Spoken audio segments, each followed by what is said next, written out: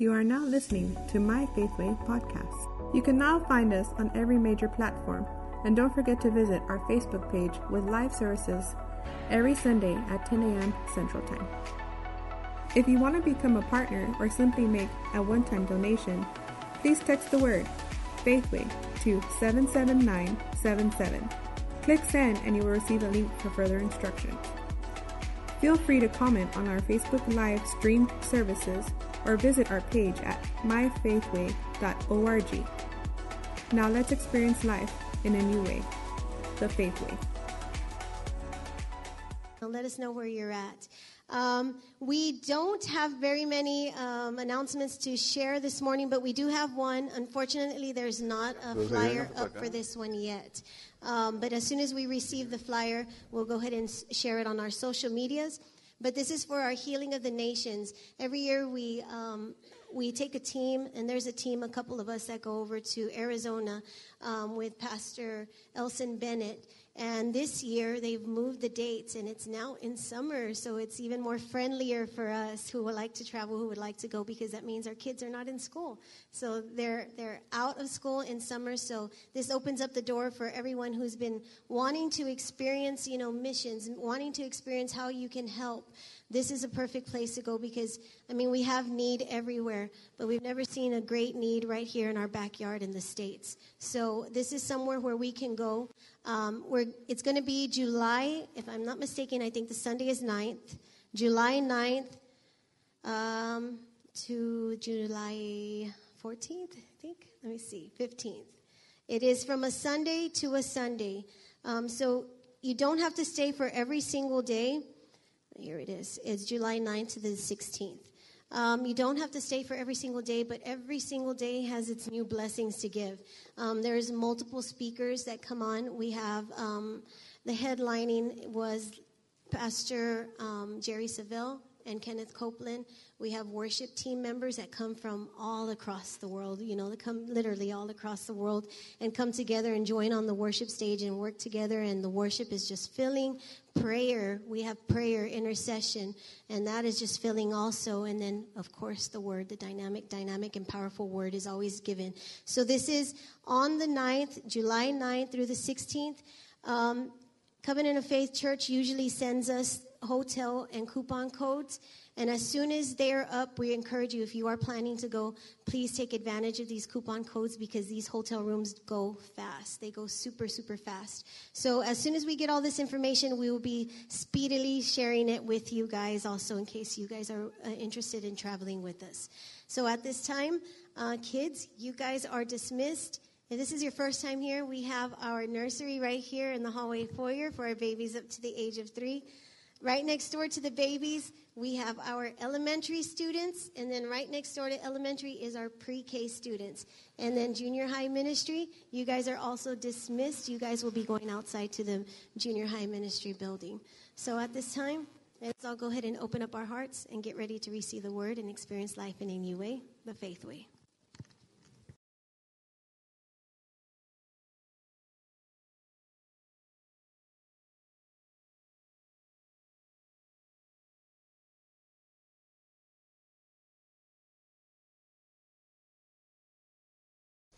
We are, there you go, you found me. We're updating our whole thing, so be patient with us. Hopefully next week we're going to have our online church. This is for our online church announcement. In-house, you guys could care less, but next week hopefully we'll have a new camera system. We're kicking it up a bit.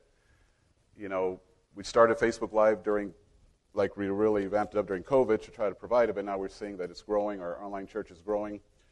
So we've upgraded our camera system, to a little better system. So excuse all the little growing pains online church. If you're having some issues, it'll get better, I promise you. So glory to God. All right, so this morning, favorite things I like to do as a pastor. There's things you do as a pastor I don't like. I don't like to do funerals, so nobody die, okay? But the good thing about doing Christian funerals, we know where everybody's at. We've never done a funeral where it's like, dude, I wonder where this guy went, But one of the joys is presenting babies, and I think it's just, in a time where there's just so much confusion and so much, the news is so weird. And you think about 10 years ago, if somebody said alien invasion, you would be like, what you been smoking, dude? Now it's like all over the news, right? So it's a crazy time. But one of the highlights is hope. And hope is to when you have a baby and a child, that's one of the things that my grandkids add to me all the time. It's just that energy and that, just hope for the future. That's the thing about babies. So without taking any more time, let's go ahead and present Manuel Gonzalez II, correct? Yeah. All right, so the parents, if you all come up here. And the rest of you, go ahead and stand with me just to honor them. And, in the Bible, I'm not going to take a lot of time, but as they come up here, and you guys want to come here? Anybody else want to come here? No padrinos, Manuel Gonzalez and Alexandra Narvaez. All right, okay. Well, praise God. So, as you know, in the Bible, Jesus, some people ask, what's the difference between christening? I just want to clear this up because, we have multi-backgrounds. People grew up in different backgrounds of religion and so forth. So there's really nothing wrong. The idea is you present a baby to her, in some traditions, the Methodist, Catholic, they christen. And, but the Bible says Jesus was presented to the temple. And then in a further point in his life, and further point in all of our lives, we consider water baptism. That's the next step of commitment that you do. So that's what we're going to do today. And we're going to present Manuel Gonzalez II. Boy, he's got a good name. All right, can I carry him? See if he wants me. Hey, buddy, I'm good with babies. Trust me. There's only one of my grandkids that still doesn't know that I'm amazing. He's like, I'm a little nervous. Let's go ahead and pray for him this morning. Let's just, reach out your hand to honor this family and honor this child. Father, I just thank you so much in the name of Jesus. That, Father, these things are a blessing to us. That Father, these children bring hope in a time where there's just so much stuff. And, Father, I know that these kids will face who knows what, but I know one thing. They'll face it with your Spirit. And Father, from the top of his head to the soles of his feet, I bless him. I bless Manuel. I bless this child, and I speak life and health over his life. No weapon formed against him will prosper. No tongue that is raised in judgment shall condemn him.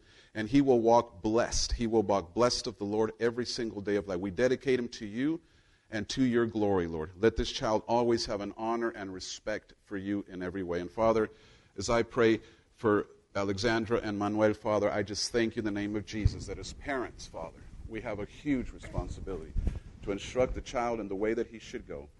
And when he's old, he will not depart. And every child has its own personality and its own needs. And I bless her. I bless, Father, as the mom, that she will know even before he knows what he needs. I believe that this will be a supernatural thing in her, that she will recognize the Holy Spirit, and this child will be raised properly with the respect that he deserves, and he will always respect his parents. He will always respect his mom. And Father, the father figure, in such a time where fathers are absent, Father, I thank you that this family is complete. You want to go back to your dad? Here. As I continue to pray, he's like, I've had enough of that preacher. And Father, I just thank you for Manuel. And I just thank you, Father, that this family is blessed.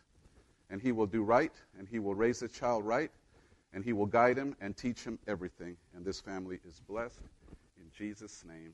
And everybody said, amen. Well, congratulations, guys. Having a picture? Thank you, church. You want another picture? Wait, hang on. One more. You may be seated, congregation. Thank you. All right. Praise God. That was a blessing. We're going to grow this church one way or the other.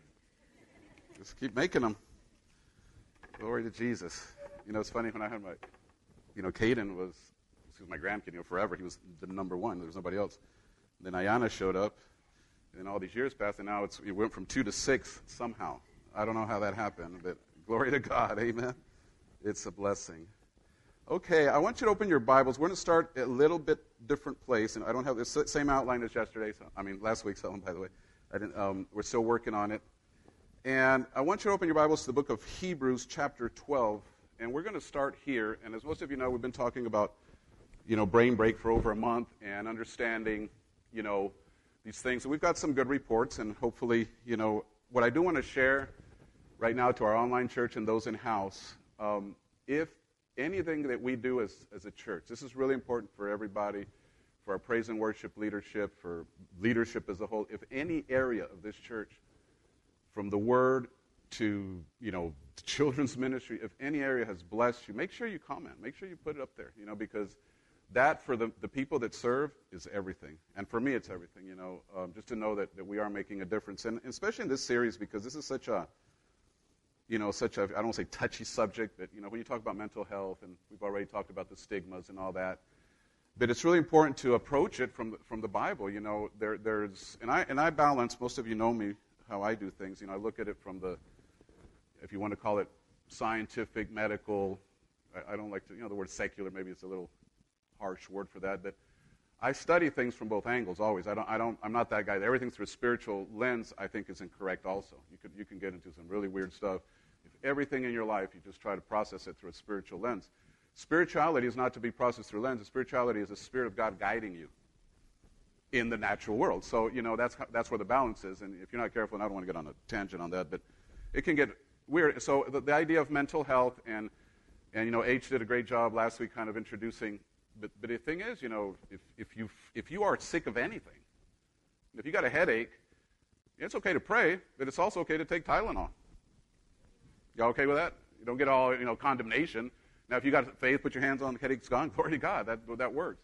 Well, as we go, we've made a little silly joke. If your arm's broken, you can believe God to repair it, and He could. And the Bible has these testimonies. But more than likely, most of us are going to run to the ER. Come on, let's just be honest, Chris. So that's a balance between spirituality and thing. But then when you get to the idea of mental health, we say, well, I just got to figure this thing out, or wish it away into the cornfield, or if you find it yourself where your life is not, I guess, bottom line, you're not enjoying it. You struggle through days. And every week I got to do this because we have new listeners and new people watching. So there's an area where there's a biological aspect to mental health, which has to be addressed biologically, meaning through medical science and so forth and so on. So that one, we leave it. And God heals everything, but don't, like what I said, if you're on a treatment, don't get off of it as a sign that, well, God's going to heal me, I'm going to throw this away. That's not how it works. You'll find a day when you don't need anything. And I said a comment last week, and I didn't, it's kind of because we had tag team preaching last week. But it is important because when you go into this thing, you're a spiritual person. So when you're struggling with anxiety, depression, or just the darkness season in your life, and you go to God and say, God, help me, and you're not getting the release or the relief, that should be your indicator to say, okay, is it more about praying or is it about seeking wisdom? Follow this thought, because a lot of times, I'm just going to pray, I'm going to pray. That's wonderful. We pray. We are a praying church. But in prayer, one thing you want to ask is for wisdom. Proverbs says wisdom is the principal thing. The principal thing. So as you're struggling, and then you ask God, you have to recognize these things in your life. Say, look, I'm yelling at everybody. I'm angry about this. Emotional stuff's going on. That's where you make the pause. You say, okay, Lord, where do we go from here? And that's where He'll teach you natural and spiritual things. So kind of as an introduction, I want to start, we're still on the idea of emotional intelligence, and we're going to kind of jump into it, but I want to start with this one. So Hebrews chapter 12, it's not on the screen, just look it up. It's really interesting scripture, and it kind of summarizes a lot of the stuff that we've been talking about. And it reads this way. It says, make every effort to live in peace with everyone and to be holy.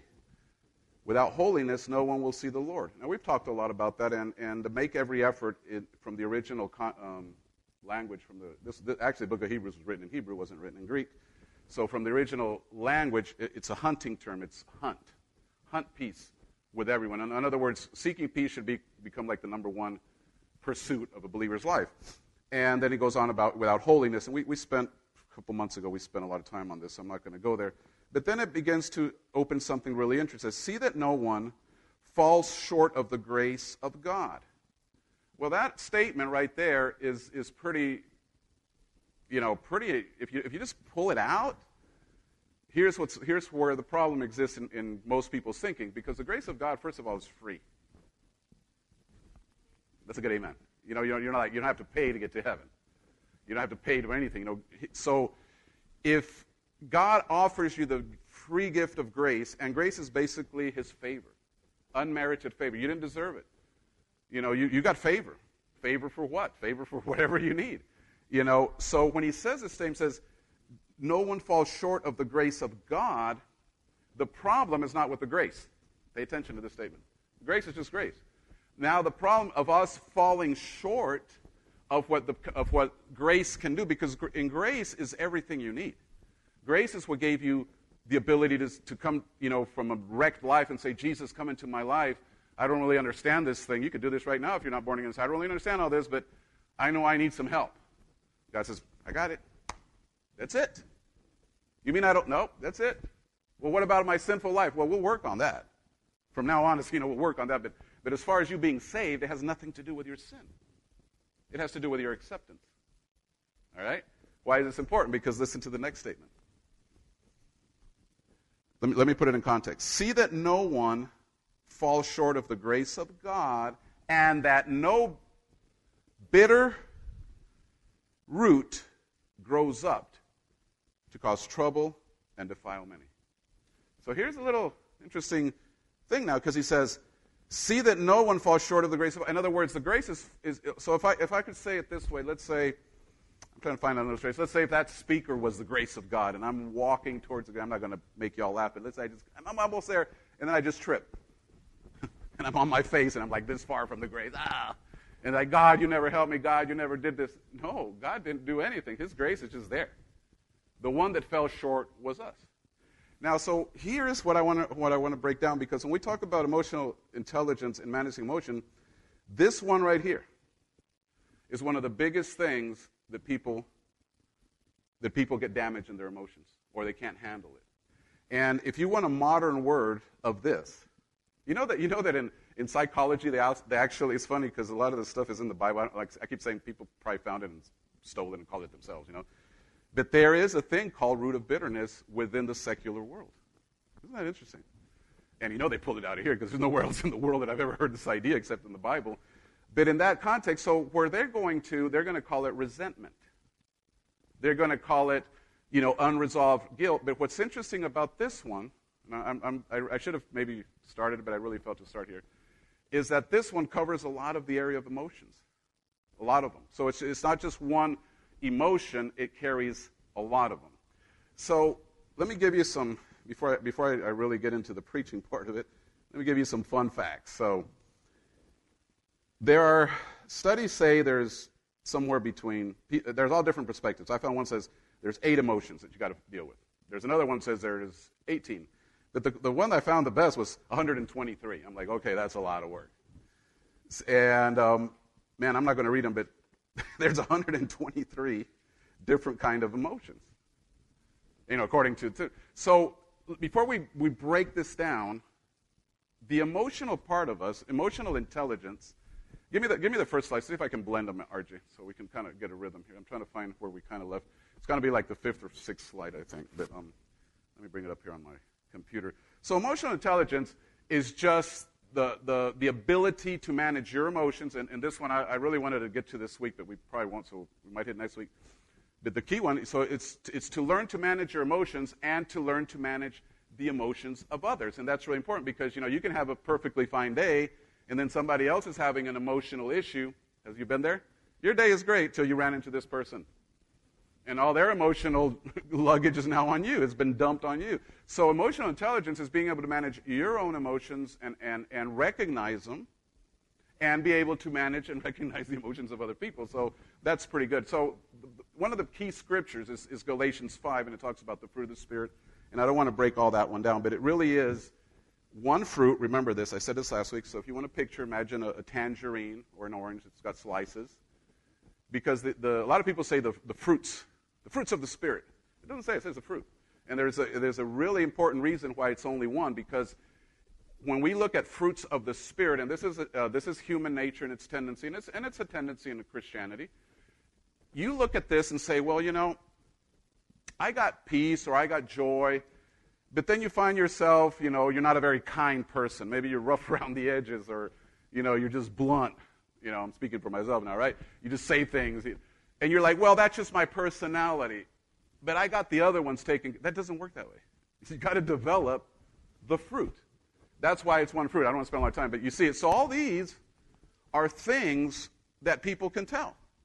But some of these, or if not most of them, have an angle of an emotional side to it. When you got joy, you show an emotion of happiness or laughter and so forth.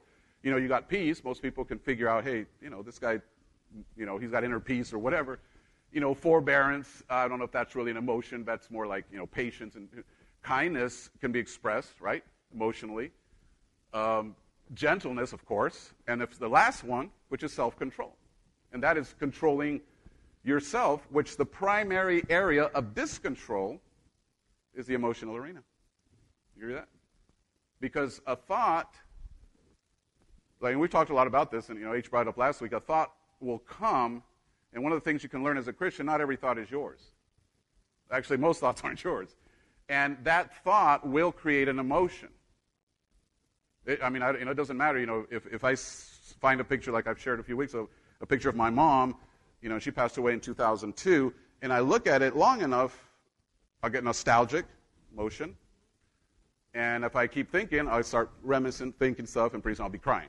So even though she's, been in heaven a very long time, your thought process and your emotions can take something that's 20 years old, think how powerful your mind is, and make you live it to the point where you get completely emotional about it.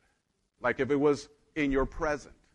So so emotional intelligence is the ability to recognize these things. Now, let's go back. I needed to put this there and go back to your scripture in Hebrews. Just keep, or if you want to listen to me, go back to, because this is really one of the things that I was trying to say. How do you approach it? I have a lot of things I could tell you. One of the things that helped me a lot, and I've said it almost every week, I'll say it again for those that haven't been watching, and it helped me again this week, is emotions are temporary. Remember that. Emotions are just temporary, but words aren't. So you got to make sure you're careful what words fly out of your mouth while you're having an emotional moment, because the emotion will come and go, but if you'll say things that aren't going to come and go, they're going to stay. And that little thing, it's a little lie, it's a little nursery rhyme lie that has damaged a lot of people. That whole thing, idea of sticks and stones will break my bones and words will never hurt me, that's a lie. That is not true. I'd rather get hit with sticks and stones sometimes, because I'll bruise, a couple of days later it's gone. Words will stay with you the rest of your life. Amen. So, all these things begin to wrap up. So your words are connected emotionally. So pretty soon you're saying, wow, everything? Yeah. We are emotional people. And some people try to say, well, you got to be able to control, or negate your emotions. For example, anger, you shouldn't be angry. Well, the Bible says, be angry, sin not. So even the word doesn't say, get rid of anger. You see, I had tons of anger issues, and if I'm not careful, I still do. Before Jesus, I was a very angry person. But anger is an emotion or an expression of emotion that in the right context is not a sin. So you don't want to get rid of anger. Jesus got angry. But the Bible says he never sinned. So we got to. So you can't just say, control your anger. Yeah, really? How? Or dominate it. No, anger is an emotion. What you got to recognize is what triggers it before the emotion. That's emotional intelligence. When you can begin to see things before they hit you, you're like, because most of us have never heard this. So we grow up in life in a completely reactive way. Everything's reactive. Boom, boom, boom, boom. There's never a pause. And one of the quotes I put up this week on Facebook, I just throw little random quotes, and I'm telling you, this is one of my heroes. He's dead, and he's not really necessarily a Christian guy, but the things that he wrote, the things that he stood for, the things that he's done. Viktor Frankl, survivor of a Holocaust survivor, and he talks about how he got through these death camps. And a lot of it, one of the statements that is just, phenomenal is really the ability. I'm not read it. I don't have it up here. But it was the ability to have that space in you between the reaction. And if you could, in other words, you would face yourself with something, and there would be a moment where you could decide, where you've grown up in this, and say, I have a choice now. I have a choice to blow up, or I have a choice to breathe, or I have a choice to think about it, or I have a choice to walk away. I have a lot of choices. But that is the ability that comes with the training. So the more you do it, you begin to recognize it. And you begin to put it where it needs to be. So going back to this, the idea of this one, and again, it's not on the slides, but there's just a lot of stuff I want to break down here. In book of Hebrews, so this idea, because this is the one thing I'm going to talk to you about this morning, and it's dealing with what the Bible calls the root of bitterness. Because the root of bitterness really covers, and I was actually, I'm trying to go through, you should see these notes. It's like, so I found, this is me, let's see if, so I was trying to decide how many emotions can I find in that one, in just that one idea. Because instead of trying to tackle and control, 5 or 6 emotions, and maybe if I can find out one and settle that one, it will do away with 5. You see where I'm going? So Hebrews, really, the modern word for root of bitterness would really be more like resentment. And to give you an idea, the root of bitterness can be seen, this is just a note here, as a deep-seated anger. This is actually the psychological perspective, which is interesting. Can be seen as a deep-seated anger or resentment towards someone or something that has been left unresolved for a long time. This unresolved anger can take a root in a person's heart and grow into pervasive bitterness that affects their thoughts, feelings, and behavior. One more note. The root of bitterness can be caused by many different factors, such as unresolved conflict, unfulfilled expectations, unmet needs, or a sense of injustice or betrayal. Now you begin to see how much stuff is in there. So here's a question to you before we go, because this is, we're in church. We're not this is not a therapy office. Do you have something in you that you could say, that might be a root? Because it could come in different flavors. It's not, so why don't I'm done with that? No, because childhood trauma, abandonment, abuse, you went through a bad divorce, your best friend betrayed you, ran off with your, you could go through a list of stuff. Backstabbers, anything else. All those things, if they're not resolved within your, your mindset, it's going to drop a little seed. And just like a little plant, it's going to begin to grow. And the longer you leave that little root grow, it's going to be the harder to uproot. You ever try to dig up an old mesquite tree? No, I don't think you even ever try to dig. I've never tried. If I do it, I do it with a backhoe, all right? But a little mesquite tree about this size, the taproot's about this size, right, Freddie? And if you want to go big, forget it. Those roots just come and come. They just keep coming. You knock the tree down, and roots are just like, you have a hole this size by the time you're done. And the tree was this big. Like, what happened? Because those roots will go deeper and deeper. Well, the root of bitterness is really a justification, pay attention now, of what about what people do to you. Well, they did this to me. Okay. So I've chosen a root of bitterness over a resolve. So it plants. Well, you don't pay much attention to it. Something else happens in life. You take another resentment. They let me down. My boss didn't give me the promotion. Another little seed.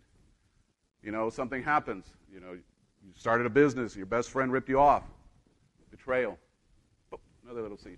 Before you know it, and this is what's interesting, before you know it, you got a whole forest of stuff going on in there. And I think that's one of a lot of problems, because emotional intelligence now would be, first of all, remember what I told you? Emotional intelligence is very simple. Recognize your emotions, recognize emotions in others. That's all. Manage them. If the word intelligence seems too big, just put emotional management. Well, what happens if we haven't resolved the root of bitterness? Because the emotions that I've came up with, let me see. Anger, disappointment, betrayal, hurt, powerlessness, fear, sadness. I could find a whole bunch more, but if we just want to start with those, think about all those emotions. So let's back up to something. So now I'm just walking you through this. So you're in a situation where you are this is me. I'm talking about, I can't talk about you because you'll get mad, but I'll talk about me. You get irritated very easily. Why? Nothing goes your way. The kids don't do something. Where's that? That's the moment you stop. Why am I being irritated? That's emotional intelligence. You got to make that stop. Say, this is dumb. Why my body wants to just everything? Well, if you wait and you begin to find the process, you're going to really find out that somebody did something to you somewhere in your life that caused that attitude. You weren't born with that. I mean, your whole life you might have had it. And you've had it so long that you just think it's part of you. Maybe you have, that's one thing that I've had, I have to resolve, a lot of critical aspect of looking at things, and that was just the way I was raised. My dad was always about criticizing everything. My mom wasn't like that, but So that kind of puts in you. Then I realized, I didn't recognize it till I started studying something. I go, well, there you go, Mr. Box. That's what you need to fix. So I put it there, right? Now I see it. Guess what? I can address it. So question, and don't answer, but you need to start answering as I'm preaching. Where can you identify a root of bitterness? Is there a unresolved pain? Is there an unresolved, whatever? Because if we can get to that one, we're going to take care of about 7 different emotions that you won't have to deal with. Because anger, and that's an interesting one. Because if anger is not a sin, but anger it can be so destructive. Where is the angle of it? Be angry and sin not. And I'm going to quote a lot of scriptures. You guys know it's in the Bible. Another thing that Paul said about anger, he said, don't let the sun go down on it. What do you think? You know when plants grow the most? At night. That's when they're taking all the nutrients. They're not, but that's when they're absorbing something.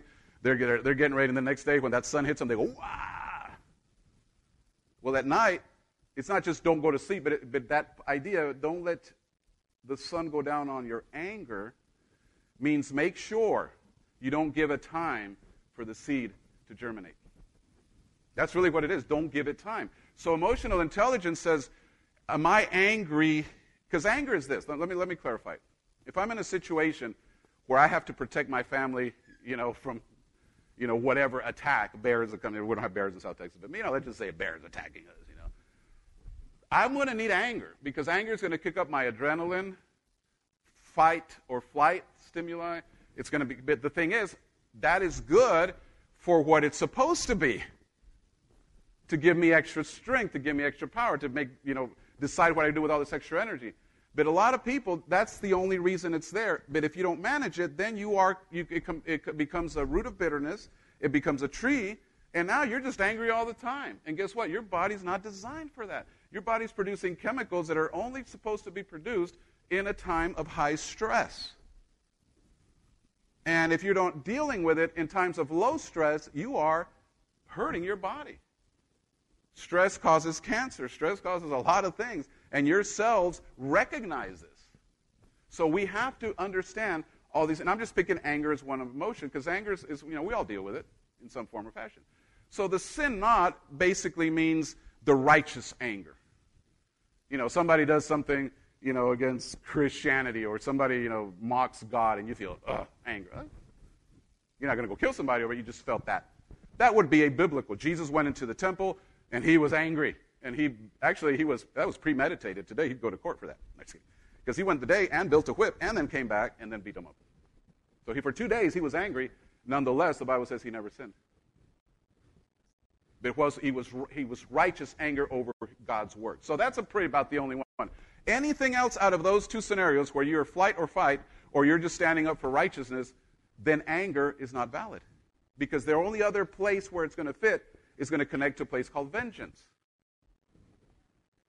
And unless the vengeance is satisfied, the anger won't be satisfied. So now we have an emotion causing an action that potentially could get you sent to prison.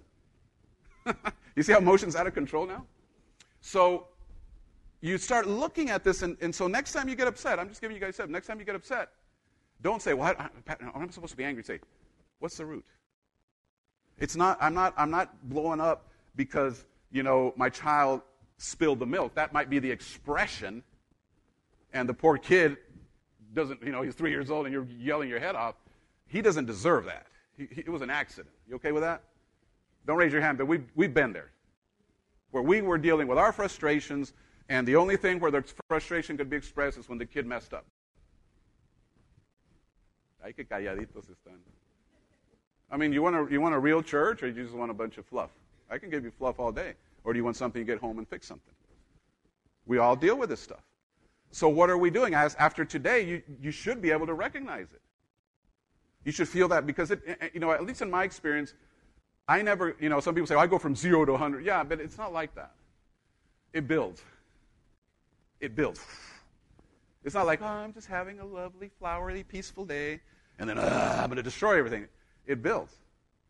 And I don't know about you, but I can feel it. It's almost like it comes on me, like the Hulk, right? And that's the moment that emotional intelligence kicks in. You go, whoa, what's that? And if you pause it, you remember these words. Emotions are temporary. And I'll tell you, people, once you begin, because I've given anger management classes. I've talked to people who had anger issues. I've talked to myself, which I've had anger issues. But at the end of the day, if you can just recognize it as something that's coming down the line, you can stop it in its tracks. The thing is, most of us, since nobody has really taught us any of this, we just think it's part of our psyche. We just think that's the way I am. That's the way I've always been. That's the way I was when I was a child. No. Because even, whatever you were, when you say, Jesus, come into my life, guess what? He puts that little thing on you now and says, yeah, but we're going to work on some fruit. That's Christianity. Christianity is about we're messed up, but we have a path to kind of fix some things. And, Christianity is not just, if Christianity was about getting to heaven, all we need is one church service. And we're done. We don't even need a church service. If you have a revelation that Jesus Christ is Lord and you accept Him, that's your ticket. If you want to say, that's so low. But that's your key to heaven. That's it. We don't need churches. We don't need anything else. But why do we have this? Because Jesus said, yes, I will give you a place to heaven, but while you live here in this stinky little earth, I will make a path to make it livable. I will make a path to give it meaning in your life. I will make a path where you will make a difference in somebody's life in a positive way. That is really, because, getting to heaven is pretty easy. Getting filled with the Holy Spirit is not even that hard. Praying in tongues is wonderful. But living the Christian life on a day-to-day basis, year after year after year after year, and staying faithful and staying focused is something that says a lot about you. But that's Christianity. So you come to church, you don't get condemnation, because I know what's going on. It goes on in my spirit too. As I'm preaching to this, I'm thinking of a little thing that happened a couple days ago where I need to apply, and I know what you guys are like, what is it? You're not getting that one. But since I'm teaching it and it's fresh and I'm studying it all week, I'm like, oh, there you go. So I'm learning with you. But the root of bitterness comes in so many, many categories, and this is where we want to talk. So resentment. Let me just break this down a little bit, because the idea of resentment is holding on to something. Pay attention to this, that you have absolutely no control over. That you're just going to hold on to. That resentment of whatever you resent, whatever they did to you, whatever didn't go your way, whoever betrayed you, but all these things, here is the question. Why are you holding on to it? And I'll tell you what the answer is. You are holding on to resentment. The primary reason you're holding on to resentment is fear of getting hurt again. So you create a protection to say, okay, if I just, insulate myself with anger and resentment, then nobody else can hurt me. Well, that's a lie, because people, they don't care. That person might not hurt you, but somebody else will hurt you. So you got to make sure to say, that is not the Christian way. You guys are quiet this morning. Because the only way you can get the root of bitterness is to recognize it. It's just like a garden. You're growing beautiful, plants or vegetables, and all of a sudden the weeds start popping up. What are you going to do? Just let them alone? I mean, if you're a gardener, you're not going to just let the weeds there. That's all right. No, because the weeds are going to kill everything else. You go in there and you start digging out and you're tending to your garden, and that really is the Christian walk. We're not going from zero messed up to perfection. We're just on a daily walk. And the more I recognize this, I'm like, hey, and you know what? That happened to me in my childhood. You go back to that. And you don't need a shrink to do this. You just need the Holy Spirit. Because guess what?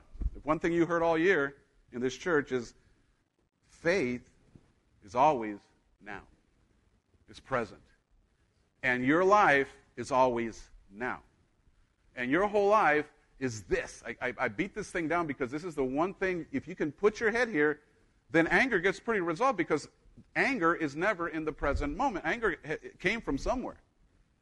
It could go all the way back to your childhood, and I'm using anger as a point, but it's resentment, unforgiveness, all these things go with it. And you go, you know what? I'm a born-again believer. I have to believe that I am a new creation. I just have to believe it. I have nothing feels different. My head is still full of junk, whatever. But I have to believe that all old things have passed away. You with me? That's the scripture, 2 Corinthians 5:17. Once I release my faith into that, even though there's no difference in my life, then you're giving a place for the Holy Spirit to say, okay. And it's amazing because the Holy Spirit, I wish he would just come and zap me and make me good, but it's never like that. He gives me tips, and he gives me directions, and he gives me, now you can fix this. And year after year, day after day, line up, pretty soon you go back and you hit the rewind button, you're going, wow, I was this person when I met Jesus in 1992, and now, 30 years later, I still got a lot of work, but I'm a better person. I have a better perspective to life. I can handle crisis better. I can handle, anger better. I can handle all my emotions better. So that is what we're pursuing. So the root of bitterness is really one of the biggest things that you want to dig out. Okay, so I want to give you some things on how to find this, because I had a whole, actually 2 days ago, the Lord started planting all these ideas. So let me give you some scriptures. I'm sorry about the notes. If we get to them, we'll get to them. But this is good. You getting something out of it this morning? You guys are very quiet. All right. Come on. So many notes. You just got to dig up. If I ever preached a message with my notes, we'd be here for 3 days, guys. Trust me. All right. Let's go. Again, you just follow me with your Bible, because I don't have the scriptures up there. Go with me to Ephesians chapter 4, verse 26 through 27, and then we're going to jump into verse 31 of the same chapter. Listen to this. That's the scripture I've been quoting all morning. If you anger, do not sin. In your anger, do not sin. Do not let the sun go down while you're still angry. Now, this is a modern translation, as you know. And do not give the devil a foothold. If you don't want the devil in your life, you better deal with anger, because that's one of his footholds. Amen. Some of you are not going to say amen for nothing. I am done. You're already angry because I'm saying this, You devil, you. Let's look at verse 31. Let all bitterness, wrath, anger, clamor, and evil speaking be put away from you with all malice. That's a big scripture. We'd preach that one all day, right? Look at the list. And they're all go hand in hand. They're all brothers. Bitterness, wrath, anger, clamor, and evil speaking. So now they all go together. So when you're angry, you're not just mad. Eventually, you're going to talk trash about somebody. No, you've never been angry and kept your mouth shut just completely. Yeah, no, usually you're angry, barking at everybody and talking trash, and telling everybody what they got to do and all that. Okay? So now we have anger and resentment in those scriptures. You have anger, and you see the resentment, the bitterness, the wrath, the clamor, the evil speaking. Okay, Proverbs 13:12. We're just going to shotgun down these, and I'm going to give you a few steps, and then I'm going to get you out of here, hopefully. Yeah, a few steps. It'll take me 30 minutes to get through a few steps. Proverbs 13:12. Hope deferred. Stop. What does that mean? You've lost hope. Your hope's not where it needs to be. Hope deferred makes the heart sick. Hopelessness makes you sick. We're not done. Listen, it's amazing how Proverbs in one little scripture can say so much. But a longing fulfilled is a tree of life. What is he dealing with there? The consequences of the root. The other one is disappointment. So hope is always something that you need to keep alive. We presented this beautiful child, and I said it right. Hope, to me, babies always bring hope. Their joy, their energy. They're not mad at the world like we all are. They could care less. There's a war in Ukraine. They don't care about nothing like that. They always bring hope. Okay. Betrayal. That's all part of resentment. Psalm 41:9 says, even my close friend, someone I trusted, one who shared my bread, has turned against me. It's there. The psalmist dealt with it. Guess who dealt with it? Jesus. You've ever been betrayed? You've ever somebody let you down big time? Get over it, because guess what? You're not better than Jesus. That should help you. I'm not making fun. That should help you. If you've ever been betrayed, look at the cross. Look at Judas. All right? Hurt. Well, I've been hurt, Pastor. All right? I got one for you. Psalm 147:3. Have you been hurt? These are your instructions. He heals the brokenhearted and binds up their wounds. Brokenhearted brokenhearted, let's deal with that one, because we've all dealt with that one in some form or fashion. When you were a child, you lost your toy and you got brokenhearted. Brokenhearted is just an emotion, but it can become a condition. Pay attention now. Brokenheartedness is an emotion, but it can become a condition. And that's another root. We all go through stuff that hurts us, but guess what? The anointing, according to Luke chapter 4, verse 18, says Jesus was anointed to heal the brokenhearted. Isn't that amazing? That brokenhearted is an absolute emotional condition. It's a place of depression. It's a place of sadness. It's a place of confusion. It's a place of, I trusted you, because trust is one of the things that hurt the most is when you give somebody your trust and they just crumple up and throw it away. That's one of the most painful things you can feel, because, trust is that very special thing that everyone carries.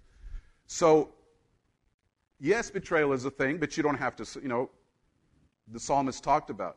And then Psalm 147, verse 3, is the answer to that. He heals the broken heart and binds up their wounds. Psalm 147, verse 3. So you have, yes, there's betrayal. Yes, there's brokenness, but there is hope. Well, what about injustice? Does injustice, that one moves me a lot. That's probably one of the reasons we do what we do in missions and all that.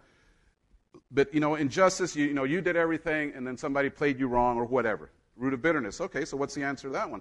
Learn to do right. I'm sorry, let me give you the scripture. Isaiah 1:17. It says, learn to do right, seek justice, defend the oppressed, take up the cause of the fatherless, and plead the case of the widow. And it's not about you going on some, militant agenda to fix it. This is what it means, is find meaning. Have meaning in your life. One of the key factors, and I've studied, that they've studied societies, and it's amazing, the research I've done and come up with, but like H said, America is probably the most depressed country in the world. And we have everything more than anybody, so it's kind of weird. But they went through societies, and they were trying to, they find which were like the happiest people on earth.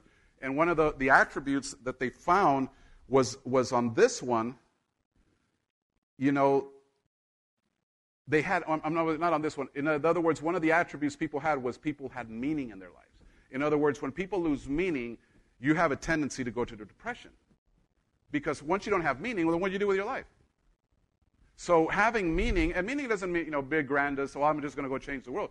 You could be as simple as, the purpose of my life is make sure my family is raised right. How about that meaning in your life? And focus on that and make sure, they get the principles of God and all the foundations and their values are correct. That gives people meaning. It can be as simple as raising your family right. But it goes beyond that. So everyone should have meaning in their life, because these are the answers to a lot of these things.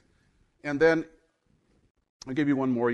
One of the things that comes with resentment is a feeling of powerlessness. When you have the root of bitterness, and how many don't raise your hand, but you felt like you got to deal with something, but you've been dealing with so much that you don't have any energy left. So you're just like, let it run now, even though that's not the best decision. Well, that is also part of emotional intelligence, that lack of energy. So what does the Bible say about that? For God has not given us a spirit of fear. Right there. And listen to this. But of power and of love, and the big one, sound mind. You see, God, in His infinite wisdom, gave you these things. Now, society and all these things kind of twist our thinking and mess us up. But what God said at the beginning is still there. You say, well, I have a lot of mental issues. Yeah, so do I. But guess what? God said we have a sound mind. And He also said we have the mind of Christ. So one of the things as a Christian, I guess the ultimate goal of a Christianity, I don't know, there's a lot of stuff of what the ultimate goal is, but I think the ultimate goal is to be like Him. I think that's at the end of every church and Christian church, I think that should, I want to be like Jesus. My life, WWJD. What did Jesus do? Well, that's the example. If we are pursuing this, then you recognize I have a sound mind. And I'm telling you, when your mind is going crazy with like negativity and anger and emotional stuff, pray these to say, Lord, I have the mind of Christ. I have the mind of Christ. And maybe that's the pause that you need to get that emotion back where it needs to be. Because when you begin to speak word, you change everything up. Because people, when you want to talk about what spirituality looks like, one of the spiritual people is their response is not based on anything else but the word. They're not walking around with a big old Bible with their name on it. They're not walking white tunic with their eyes rolled back. They just respond where they used to respond with the flesh and their emotions because their mind has been affected by Christ and the thinking that, the renewal, the Bible says the renewal of the washing by the Word.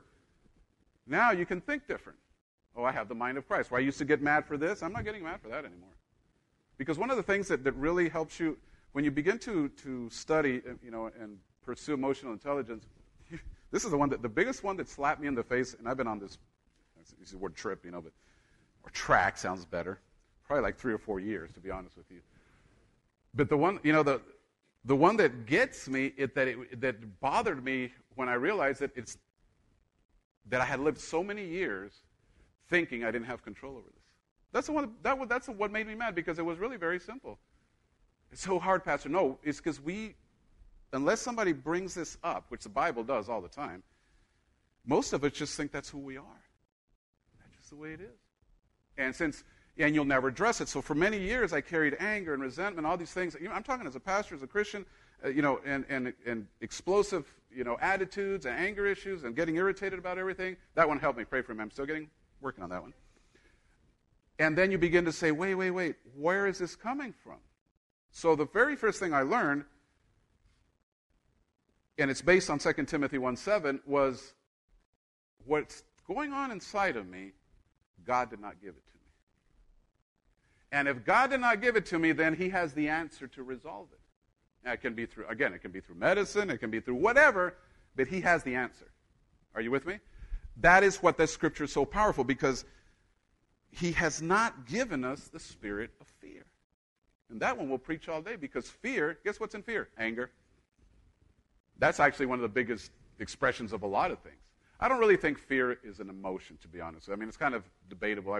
From a psychiatrist, psychological perspective, I guess it would be called an emotion. From a spiritual perspective, it's not an emotion. It's a spirit. You get it? But fear controls. Fear controls everything. Fear controls society. Fear controls your house. Fear controls your emotions. So you identify, says, God has not given us a spirit of fear.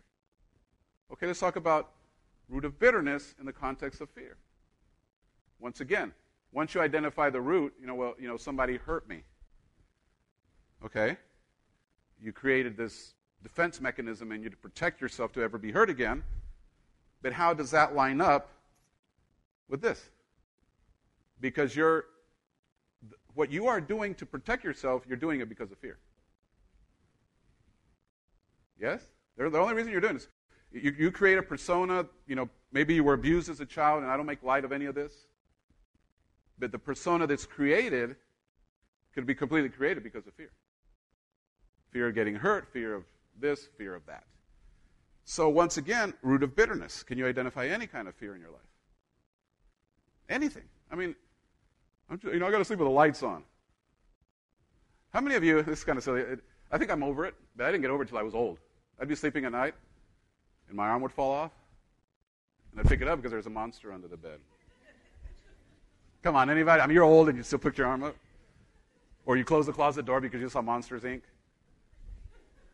messed you up for the rest of your life. You can't sleep with the closet open. No? Anybody? Job said this. The things that I have feared have come upon me. Simple as that. Fear and faith are the same thing. And when you talk about emotional intelligence, we create a lot of reactive expressions of our emotions, even a tough persona, I'm going to beat you, all this kind of stuff. But deep down inside, it's somebody that's really scared, that has really no hope. And that is telling me, and it should be telling you, that you need to spend a little time working on your relationship with Jesus. Hang out with him a little bit. Just a little bit. That is a good indicator, because uncontrolled fear is probably one of the worst things that you can have in trying to manage emotions. Because fear will run you crazy. Because anger and fear go together. Fear is not just I'm scared. Fear is also an expression. So, God did not give you this. God did not give you a spirit of fear. So when you identify it, talk to God about it. Talk to yourself about it. So why is this in my life? He gave you these things. And it says, to me, that should be enough. If we just would develop the three things in 2 Timothy 1:7. Power. The Greek word is dunamis, which means a power that is so strong that it will change the way things are. It will alter things. The word dunamis is where we got our word eventually dynamite. That's the process, because it was talking about an explosive power that will change something. So you put dynamite in a mountain, it used to be rock, now it's dust. It changed it. So you have a power within you that is capable of changing anything in your life, but God will never, ever, ever step on your will. That's where we get stuck. He'll recommend it, he'll kind of nudge you, but he will never force your will. Like even today, he'll give you a lot of ideas, and you'll walk out of this building, and guess what? I believe by the end of the week, you'll probably be tested on about 10 things that I preached about. You're like, oh. And that's okay, because, what does a test do? It promotes you. Thank you, teachers. It's a test. Yeah, that's supposed to promote you, not just torture the children, okay? Anyway. I've got so much going on. God has not given you a spirit of fear. Point. Okay? We got dunamis, so we have his power. We're powerless, but we have his power. Holy Spirit dunamis. We have love. Again, not I love my dog and I love hamburgers. This is agape. Unconditional love. God loves you regardless of what you do or how many times you mess up. He can't pull back his love. Humans can, but God can't. So you have that. You have his power. You have an unconditional expression of his love towards you. But then, those are the two things that he's giving you. But the next one, I've always wondered why it's there in the context. So you have to clear it up. My head's going somewhere with this. God gives me power. God gives me love. It says there he gives me a sound mind. The only problem is it's not like that. In other words, I can understand the power and I can understand the love, so why is my head so messed up? Because that's the one area that he offers it through the power and the love. You get it? God has not given you a spirit of fear. That's settled. He's given you explosive power by the Holy Spirit. He's given you his love, and by connecting 1 + 2, and you being open-minded and doing your part, you get the sound mind. That's how it works. Because if it was just completely linear, Lord, give me your power. Well, that comes with salvation, right? Lord, give me your love. That comes with salvation. How come you didn't give me a sound mind? You said there. So there has to be a connection between those two and this one, because God, how many wishes did Lord wake up tomorrow with a perfectly clear head and clear thinking, never have an issue, never fall into depression, never have an emotional explosion? No. He gives you those two to begin the process of letting your will, because God will not violate your will, and sound mind is up to you. You get that? He will do everything to help you think properly, but he's not going to go right into and fix it, because he would have to break the will part. And that's why that scripture is. But nonetheless, this thing works. God has not given you a spirit of fear, so we remove fear. Now you have power and you have love, and the consequences of moving in this, your thinking becomes better. Now here again, question answered on the inside. Hopefully, since you become a Christian, I don't care if you've been here a week, been here 20 years, your thought process had to be affected. It had to be affected. Now, if you've ever been in church, let's say for 6 months, a year, and you still absolutely have no change in your thinking, there's a problem with you. And it's not God, because the word, when it is taken properly, not religion, not a sermon, cute sermon, but a word that you leave this building, and hopefully this is what this series is causing, and this week you begin to say, oh, that's anger. Yeah, that's fear. Now you begin to see how the word begins to work. And the more you practice it, the easier it gets. So your mind begins to think. That's why the psalmist, Paul said, I have the mind of Christ. That's a huge statement. Really? The mind of Christ? What it means is you have it available to you.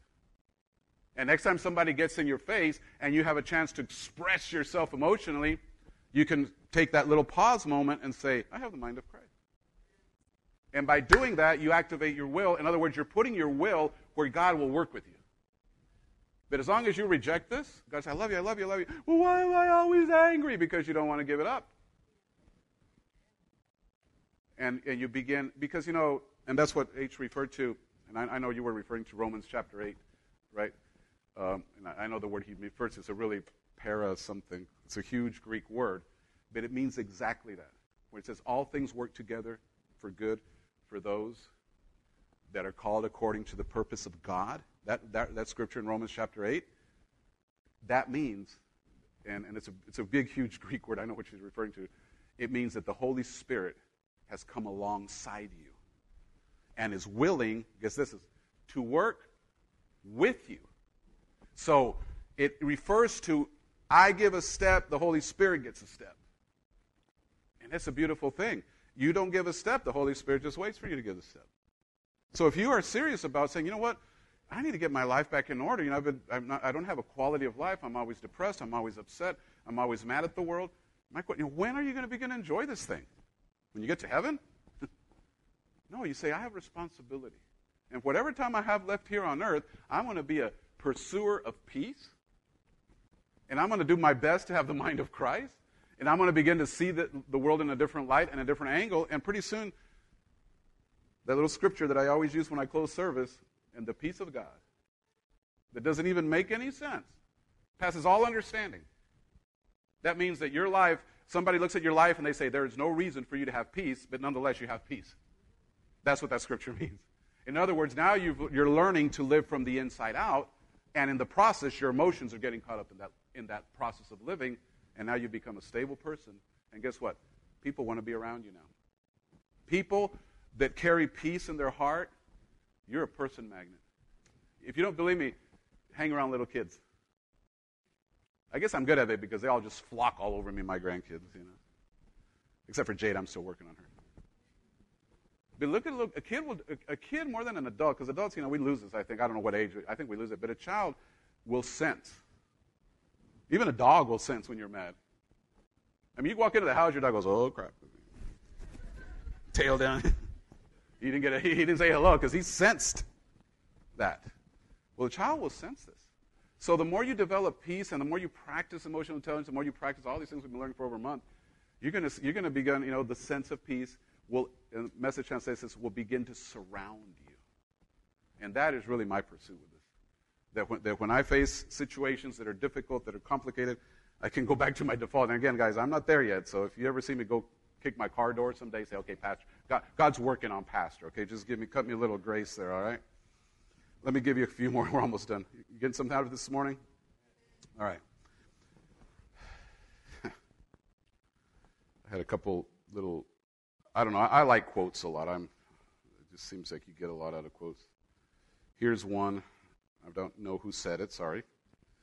Bitterness, listen to this one, is a self-imposed prison. It keeps us from moving forward and living life fully. It's an energy that drains us and those around us, preventing us from experiencing true joy and happiness. And another one by a guy named Daniel Goleman. Bitterness is a sign of emotional failure. This guy's not I guess he's a doctor. It paralyzes our capacity to do good work and enjoy life. It keeps us focused on the past and, listen to this, blinds us to the present. Isn't that good? Bitterness is always about information in the past. Bitterness is always about, what they did, what they said, what happened, could have been, my mom, my dad, everything went bad for me. Resentment. All that's in the past. So, I'm going to give you very quickly here, hopefully, a few steps that you can begin applying. They're not nothing deep, nothing you don't know. But take it this week, and if you recognize these things, please start working on them. Okay. Trying to find. Wow. Excuse me. Almost there. Here we go. Okay, let's do this. Okay, so the first one, obviously, and this is for everything in our life, when you got to acknowledge and identify, just those two words. We already talked about, be honest with yourself as your emotions, because emotions are reactive. So when you react emotionally to something, is it just something, how can I put, that the moment happened, that's fine, you don't have to deal with it. But if that is something reactive, it's always the same thing, then you really do need to acknowledge it, and look at yourself as a third person. At least it's like, I in my house it's like a joke because, and I need to fix it because I'm pretty rough on myself. I use that little, when I mess up, say, Mr. Box, really? I talk to myself, and sometimes I answer myself, which is really weird. But acknowledge you have a problem. Like, look in your mirror and say, you need to get, and look at it, because as soon as you find it, you're on the path to fix it, okay? The biggie one, this is the whole message, forgiveness. Okay? Now, how many scriptures do you want me to read on that one? Mark 11:25 says, if you don't forgive those that trespass against you, your Heavenly Father won't forgive you. Now, I understand that's Old Testament. We're not going to get theologically bound by that right now. But forgiveness is the ability to release. And that, to me, is one of the biggest things that will control your emotions. I mean, and in my life over the years, because I used to hold so much resentment, and the way I was wired, and it's not a good thing, but if you did something to me, it wasn't fixed till it got fixed. I don't like to I don't mess with people. I'm not out on a pursuit to hurt people. But if somebody would come against me, then it's on, and then it's about respect, and it's just crazy, stupid things that I used to think. And trying to manage this, to acknowledge that. Say, okay. And then to begin to practice forgiveness.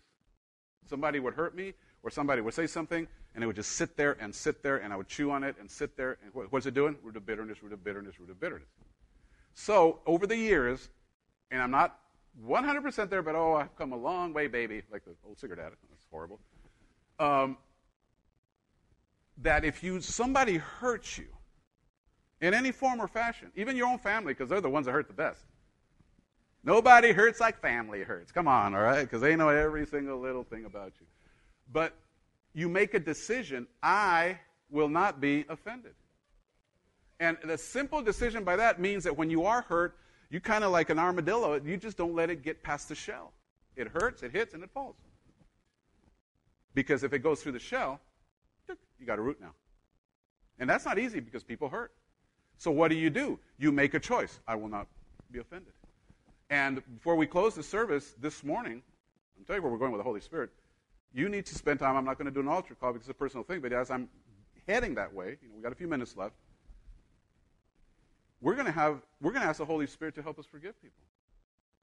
You might ask, there might be stuff in your childhood that you don't even remember. But the Holy Spirit's the best psychiatrist you could ever have. Just by opening up, he might, there might be stuff in your childhood that you've already blocked out. Children have a way of blocking stuff out when they're hurt.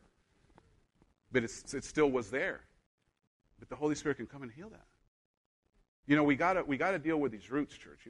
We can talk about emotional intelligence all year, but if you don't find the root, you don't find the cause, then you're just trying to control it from a mental pain, and that could be very exhaustive. Because now you're just trying to play mind games with yourself. Oh, I don't want to do this. But when you let the Spirit of God go into the deep places and say, you know what? If God forgave me, I can forgive everybody. Now, let me help somebody because this is my little disclaimer. I want to be, I've said this, some of you have heard it so many times, you'll hear it again. It's for the people that haven't heard it. Does forgiving somebody mean you have to hang out with them? No. Does forgiving somebody mean you got to talk to them? No. Forgiving somebody means you have released them out of you. And the way I teach this, because, I've counseled people that were, it's really hard when I've had all kinds of counseling. I'm sure one story. But to try to get, it's really dangerous as a pastor to say, well, just forgive. And the worst one, just forgive and forget. Yeah, really? That's the reason I'm here. That is not a good answer as a minister. Because it's really say, just forgive him. Just forgive them. But you don't understand the emotional damage that this person did to this, especially in something, be careful with my words, abuse. You guys know what I'm talking about. I don't want to use the S word, but that kind of stuff in a child, and you're just asking, well, just forgive them. No, there got to be something else. You can't just forgive them. Let me pray for you. You'll be fine. No.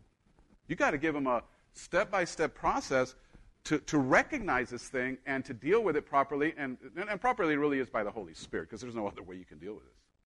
I mean, I'm sure you could go through therapy for the next 10 years and find help. But the Holy Spirit, it would take a second. But the Holy Spirit, what is the things, going back to Timothy, what is the things that God gave us? You already forgot. Don't make me start a sermon again. Sound mind, power, love, self-control. It's all there. There you go to the loved one. You know, somebody has hurt you. The first thing you ever do is you release them. In other words, you approach it emotionally, or not emotionally, you approach it internally. Said, you might have this internal conversation even as I'm preaching, as we finish this today, to say, you will never hurt me again. Because that person might have hurt you 40 years ago. But guess what? He's still hurting. She's still hurting. I counseled a lady. You heard the story. You know, she's I haven't seen. I don't know. Many years ago. I don't even know if she's in Heavenville. I haven't seen her, gosh, in years. But she was in my office, and she was going on about this traumatic experience of abuse. You know, she's weeping, and it's a moment. You know, it's intense, and she's trying to process it. And I'm listening to her talk.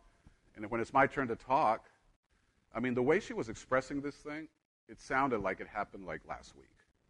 Really, just like a couple weeks ago. And, you know, when she's finished, I'm like, boy, this is really serious. This uncle had abuse. I mean, it was just bad all around.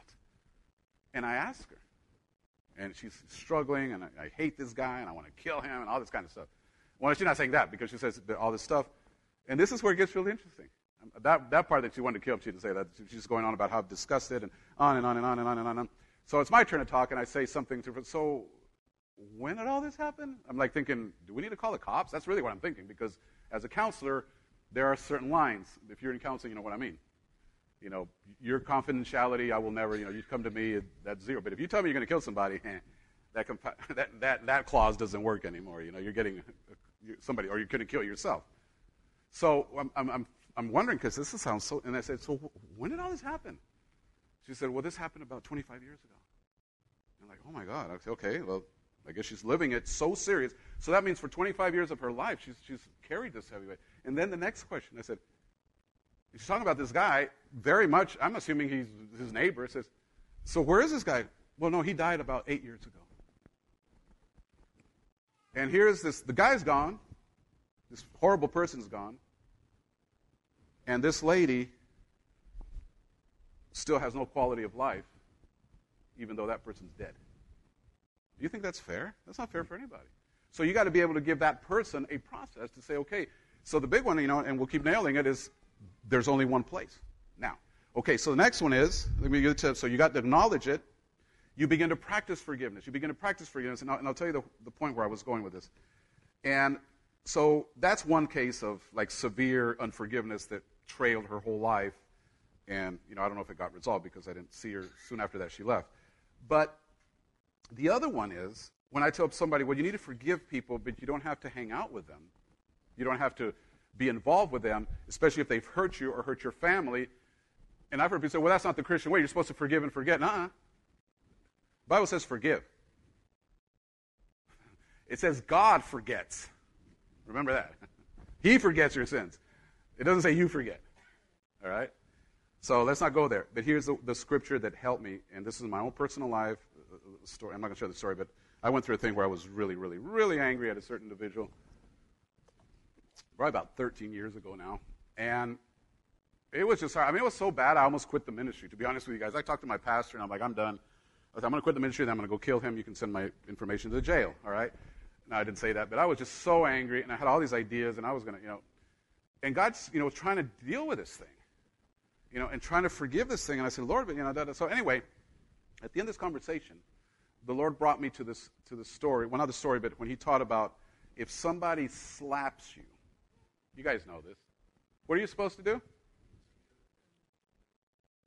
Somebody said, turn the other cheek, which is correct, but not biblically correct. It says offer.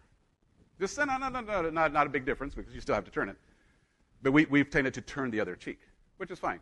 Because what you do when you offer the other cheek, you got to turn your head.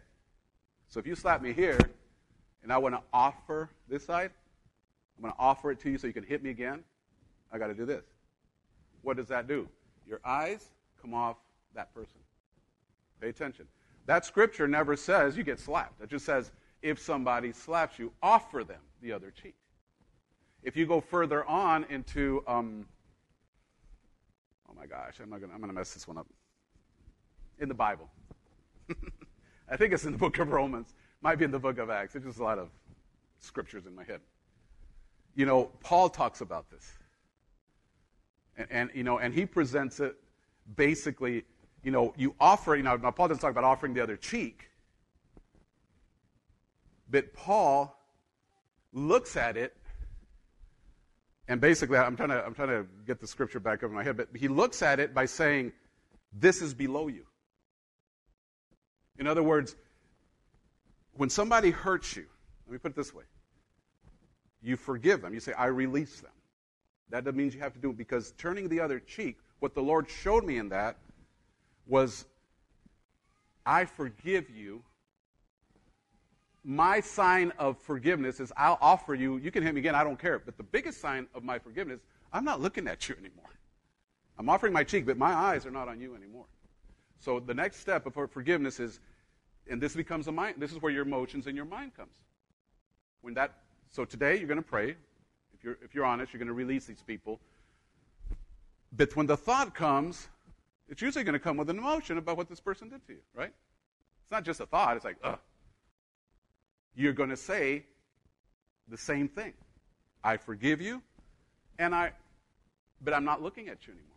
I'm offering you the other cheek. You're not talking to the person physically, but the more you practice this, it really begins, and I'm telling you, because years and years, I'm talking maybe 20 years ago, I had to deal with this, and then that hit me, 13 years ago, I had to deal with it hardcore. I thought I had it, but I didn't when I was tested. But when I resolved it, it became so easy to forgive people. Because things used to stay with me. Come on, anybody? Like, that was my mom's character versus my dad's character. But after I resolved this, and I remember coming down, I'll say that scripture, I was coming down to exactly where it's a Lobo Creek, and I was having all these internal conversations with God, and I had this aha moment with the Holy Spirit, and I just began to laugh. Because that morning, I went to the scripture I was going to refer to, where Paul said, basically, forgive those that abuse you, so forth and so on. He doesn't use that, but he says, by doing so, he says, you heap coals of fire on their head. And it's in the context of vengeance is mine, I will repay, saith the Lord. So that morning I had prayed that over that individual because I was trying to be spiritual. Lord, I bless so-and-so. Keep him. Bless those. I bless him that curse you. And I do this. But what I just wanted to meet the requirements for the coals of fire. That was the stupid moment I had when the Holy Spirit I just busted out laughing, because that morning I went to Laredo, and I lived in Heavenville then. I was going to Laredo, and I'm still worked up about this thing. And that morning I prayed that. I said, Lord, here it is. And I'm going out. I bless him. I forgive him. Coals of fire, coals of fire, coals of fire, coals of fire. I want coals of fire on him, Lord. So I'm going to bless him, forgive him. So I left that day, and I'm pondering, and it's just like cancer. Now it's going on for about a month. That day I left. This is what I'm telling you about. God has a way of working you. And I'm going to Laredo, did myself. I'm coming back right there where that Lobo Creek is. I'm thinking about all this, and it hit me. How stupid does that sound? And I just busted out laughing. I'm like, I can't believe it. My head was in such a rut that I didn't even recognize my thinking. Have you ever been there? That when you snap out of it, you're like, my God, I can't believe I was in that stupid thinking hole for 30 days. That's how long it took to bust out of this thing. But when I started laughing, the Lord really released me of all this anger and all this, vengeance that I wanted and all this, stuff I wanted to fix. But what came after that was amazing, church. That after that, rarely does thing get under my skin. Every once in a while, something will come under and bug me. But it just developed something that I'm really honest with you. You could literally cuss me out, and I don't know why you would do that because I'm such a nice guy and all that. But you could just cuss me out right now, and more than likely, I wouldn't even think about it. I probably will never talk to you again. That's for sure, because I'm turning the other cheek. I probably will not have anything ever to do with you again. I mean, unless, it's true repentance, all that. I'm saying I'm not going to put myself in a position where you're just going to keep insulting me. But I'll tell you one thing I'm not going to do. I'm not going to take offense. Because offense is one of the biggest roots of bitterness. You have a choice to be offended. It's your choice. You don't have to be offended. Because every time you feel you have to be offended, you can look at the cross. Because he was crucified and died as a murderer, died as a criminal. Not a murderer, but I mean he was two criminals without sin. And during this little process, I remember there was a lot going on during those 30 days, but one of the lessons that when I was harboring all this stuff in me and trying to resolve it, one time I was in prayer, and I was mad that's a good place to be. Just pray when you're mad. You'll find some stuff out. God will talk to you when you're mad. And I'm like, Lord, this thing, and I don't want to go on. And I told Lord, I said, I don't think, Lord, that was before this whole incident of me laughing. I said, I don't think I can let this go, Lord. I really told him that. That's what he said.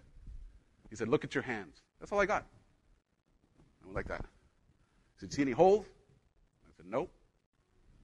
That's all he said. You see any holes in your hands?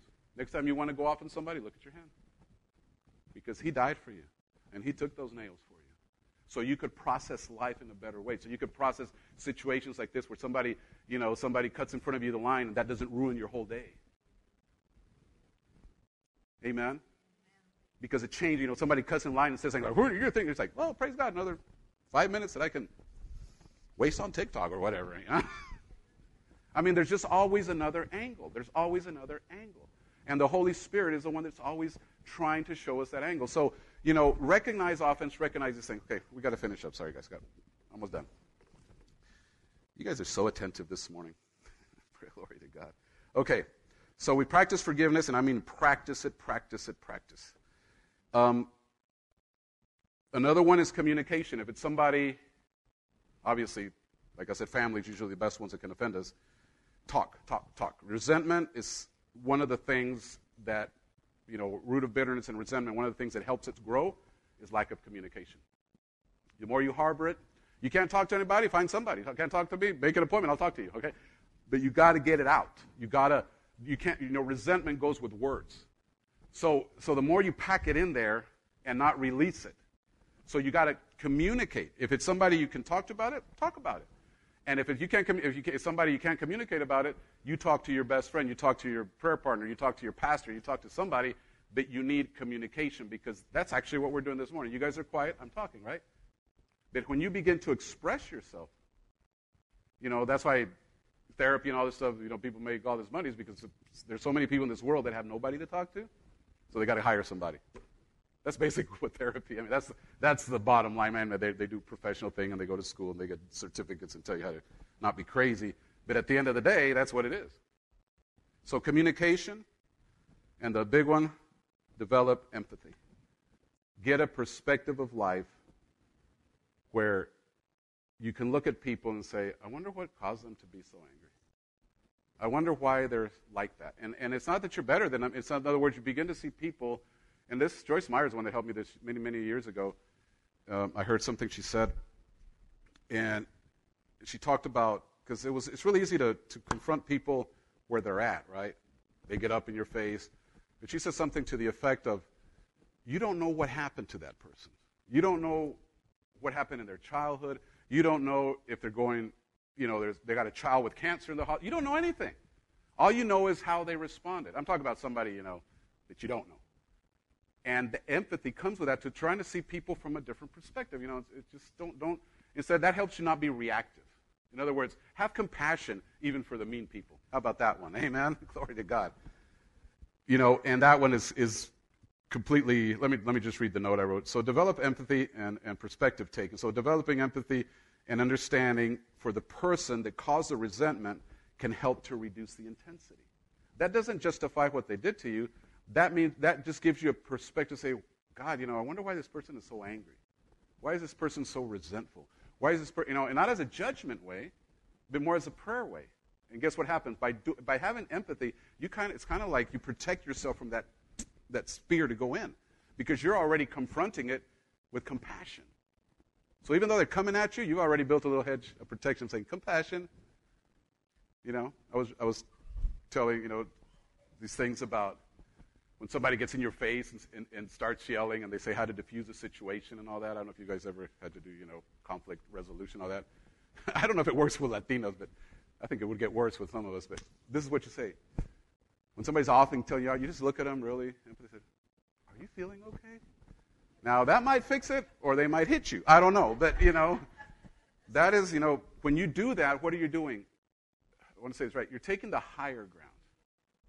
In other words, you're already making a choice to say, I'm not going to be offended by this. Can I help you? Because apparently you have a lot of problems. Huh?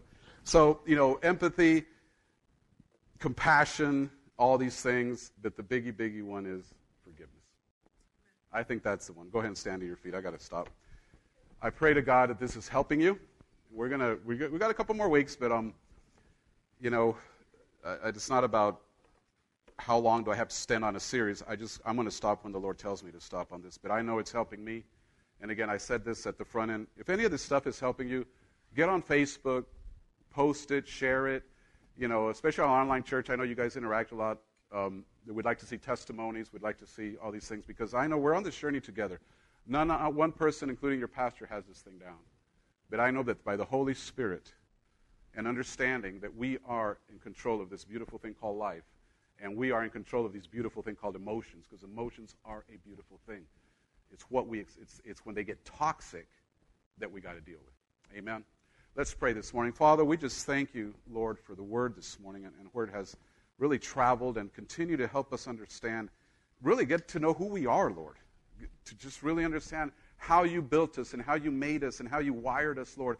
But I just thank you, Holy Spirit, as we pray this morning, we come with an open heart. Now, please, right there where you are, start praying. You don't need to listen to my prayer. But, Father, we open our heart, and I open my heart completely, Lord, and I want to see if every root of bitterness that has ever been placed in our hearts, in our psyche by childhood trauma or recent events, it doesn't matter, Father, but we ask you, Holy Spirit, we open our hearts. You are the one that gave us a sound mind. It says you gave us power and love to come to a place of sound mind. And I just thank you this morning as we talk about emotional intelligence, we talk about mental health and all these things, Lord. I thank you that right now, by the Holy Spirit, we ask you two things, Lord. And I ask you from the bottom of my heart, identify every root of bitterness in my heart. Father, I'm sure there's some in there that I haven't recognized. And I pray that as we stand here in this congregation together, Lord, that we stand here with that open heart that, Lord, we understand we need you. We understand we can't do this by ourselves. We need more information. I thank you, Holy Spirit, that today every root of bitterness is being uprooted. And there are people being set free in this building, on our online church. Come on, church. Press in a little bit. Father, in the name of Jesus, it is not right for a believer to live their life filled with trauma and depression and anxiety from stuff that's happened so many, many years ago. So today, Lord, we come with an open heart. We come with an open mind to say, fix it, Lord. Help us. Show us the path.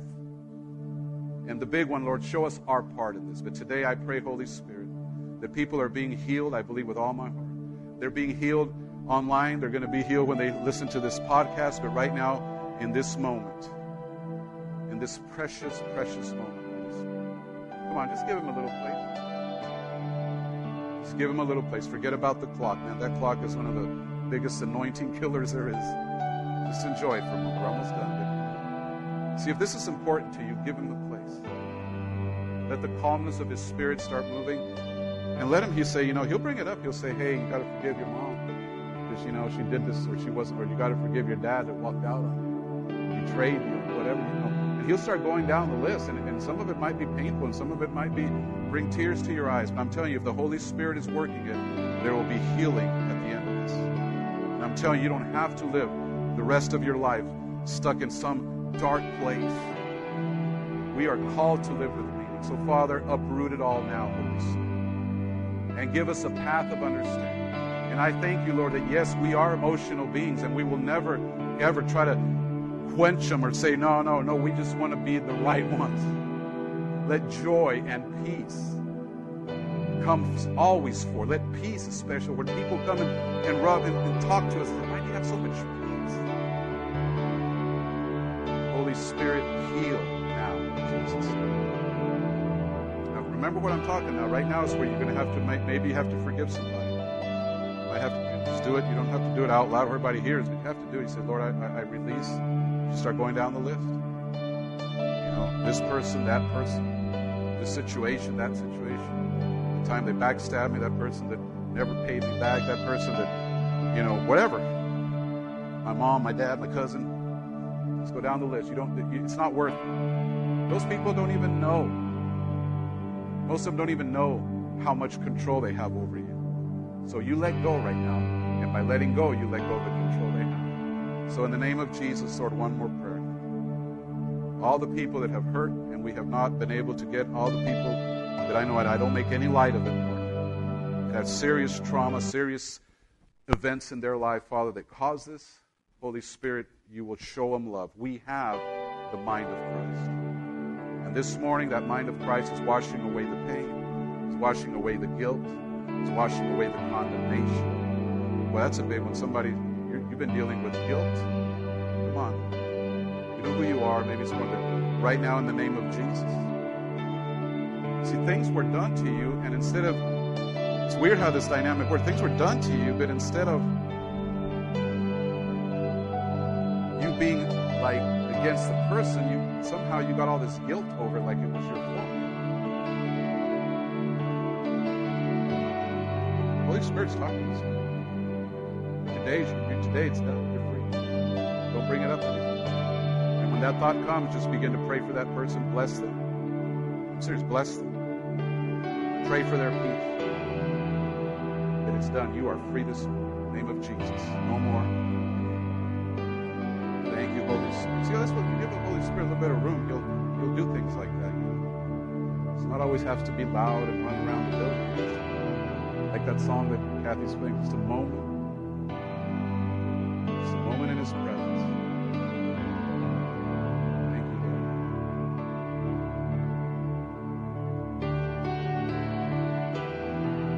Thank you, Holy Spirit.